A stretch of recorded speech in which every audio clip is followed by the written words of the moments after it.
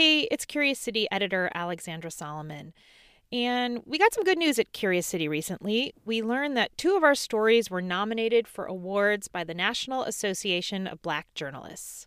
Both stories were reported by our former colleague and very good friend, Arionne Nettles, who's now a professor at Northwestern's journalism school. So we thought we'd share one of the stories with you. This one originally aired in April of 2019. Arionne traced her own family's history to answer a question about the role of the Great Migration in establishing Chicago's connection to the blues. Here's Arionne to explain more. In the 20th century, millions of Black Americans who lived in southern states packed up their lives and headed north to cities like Chicago.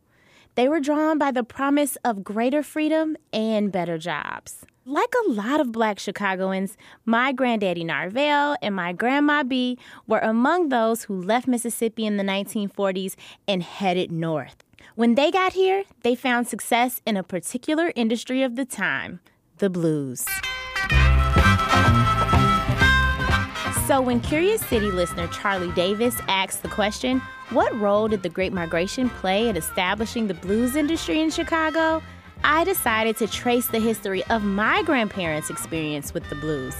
Because if you understand their story, that'll help you understand why the music took root here and flourished. We living in inflation, cold-hearted time. I already knew they owned a lounge on Chicago's South Side in the 1950s and a record label for decades after.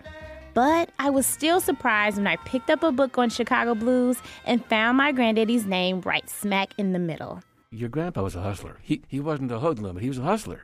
He was out there making that money, and that was the name of the game. More about my granddaddy's hustle later. Most people know that Black people migrating to Chicago brought the blues with them, but Chicago had 3 things that made it the perfect place to start a blues business. First, by the middle of the 20th century, there was already a large community of working Black folks.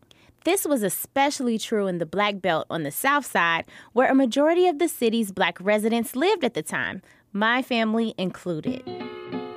World War II had just ended, and in Chicago, the Black community laid the groundwork for what would become a booming blues industry. Here's David Whitus, author of Chicago Blues, Portraits and Stories. It was a major urban center. There were opportunities to open a club or a lounge or a bar. My granddaddy had just gotten out of the Army, and he'd always had entrepreneurial dreams. So when he got to Chicago, he could own a club because there were a lot of people in Chicago who had the money to support his business. That kind of success here, while still hard to achieve, was possible because the Black people who came here still wanted to hear the blues. This migration, what Al Bell from Stax Records always affectionately called Mississippi River culture. And he says anywhere there's Mississippi River culture, they like the blues and they like deep soul music. My grandparents came from that Mississippi River culture, and they were immersed in the music that spoke about oppression and the hard life of sharecropping. My Aunt Mary Brooks says she remembers how my Grandma B would always say she left Mississippi because she was just sick and tired of picking cotton. And the reason many people left Mississippi and Alabama is because they were tired of the circumstances there. They were tired of being boys and girls, and they wanted to be men and women. So yeah, they came north, and they brought the blues with them. And the second reason Chicago was primed for the blues, there was already a recording industry set up here.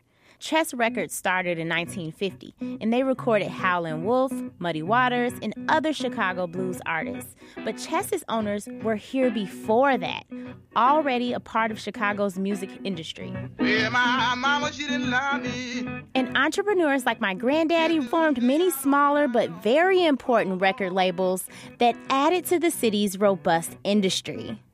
So if you were a blues musician, Chicago is where the work was. And reason number 3 is Chicago already had a thriving nightlife. We had loose liquor laws. We had mayors who allowed their police officers to take bribes and let the clubs open all night. We had mayors that really permitted vast areas of the South Side to be basically centers for vice.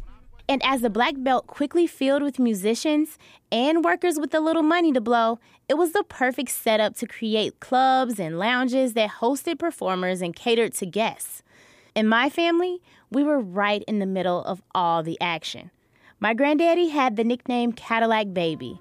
Aunt Mary again. He was a showman, so, he had to be a showman to dress up every Saturday night in a top hat and a tuxedo. As a 10-year-old in the 1950s, my aunt was old enough to remember my granddaddy's larger-than-life persona and what it was like in our family's club.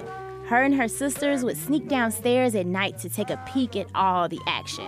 Just like the kids are rapping now, we knew the words to these songs because these were the songs we heard, and this was the expression of who we were. He gonna make all you women jump and shout. Night after night, this was the scene at Cadillac Baby Show Lounge, named after my granddaddy, who was the colorful face of the business. He would drive his Cadillac right up onto the stage and get out of the car and bow to the audience, and that was the start of the show. I'm your horse who love you the most, Cadillac Baby, coming to you live from the bandstand of Cadillac Baby Show Lounge. He loved it. He loved the notoriety. Located at 4708 South Dillon Street. And my Grandma B worked diligently behind the scenes to make sure everything ran smoothly. Everybody loved him. Everybody loved B and Cadillac. Whitus, the author, says the blues industry was blossoming with black entrepreneurs making money like my grandparents. And after starting their club, they started a recording company, B and Baby Records, with my grandfather at the helm. Over the course of his career, he recorded quite a few Chicago blues artists who later became quite well known. They recorded artists like Little Mac, Hound Dog Taylor, Homesick James, and Eddie Boyd. My baby's gone, and she won't be back no more. By the 1970s, tastes were changing. Some black clubs were closing. My grandparents lost their club. Some younger black listeners saw the blues as representing the past. Meanwhile, white audiences were introduced to the genre through the music of groups like Cream and the Rolling Stones. Today, you can still find blues in Chicago, but some things have changed. There are clubs on the South Side and the West Side, but they're very few, not like it was in the 60s. Toronzo Cannon.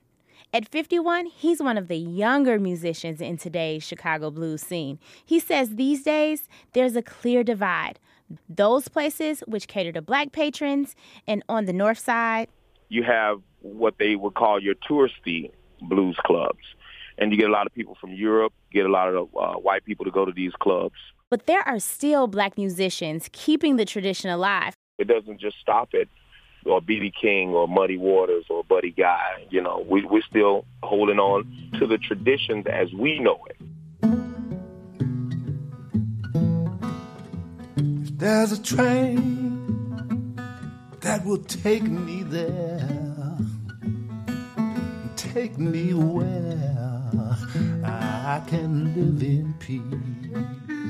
That was reporter Arionne Nettles. Toronzo Cannon is now 52. That still makes him a young guy when it comes to Chicago blues musicians. We'll know if this story or the other one Arionne reported about Ida B. Wells wins the NABJ Award on December 19th. And we've got another story from Arionne coming soon, looking at the life of labor activist Lucy Parsons, who is not entirely who she claimed to be. Curious City is supported by the Conant Family Foundation. I'm Alexandra Solomon. Deliver me from this place I know, desecrated by the madness of war. If there's a road to a peaceful country where the people have pity. At a time when information continues to come at us faster and faster, sometimes you need to hit pause and rewind. NPR's Throughline takes you back in time to the source of the news stories filling your feed. Find NPR's Throughline wherever you get your podcasts. Before we start the show, we here at Curious City want to let you in on a little-known fact about WBEZ. 89% of all our funding comes from community support, including contributions from curious listeners like you. If this program has changed how you see Chicago, please consider supporting this program at wbez.org/curious. Thank you.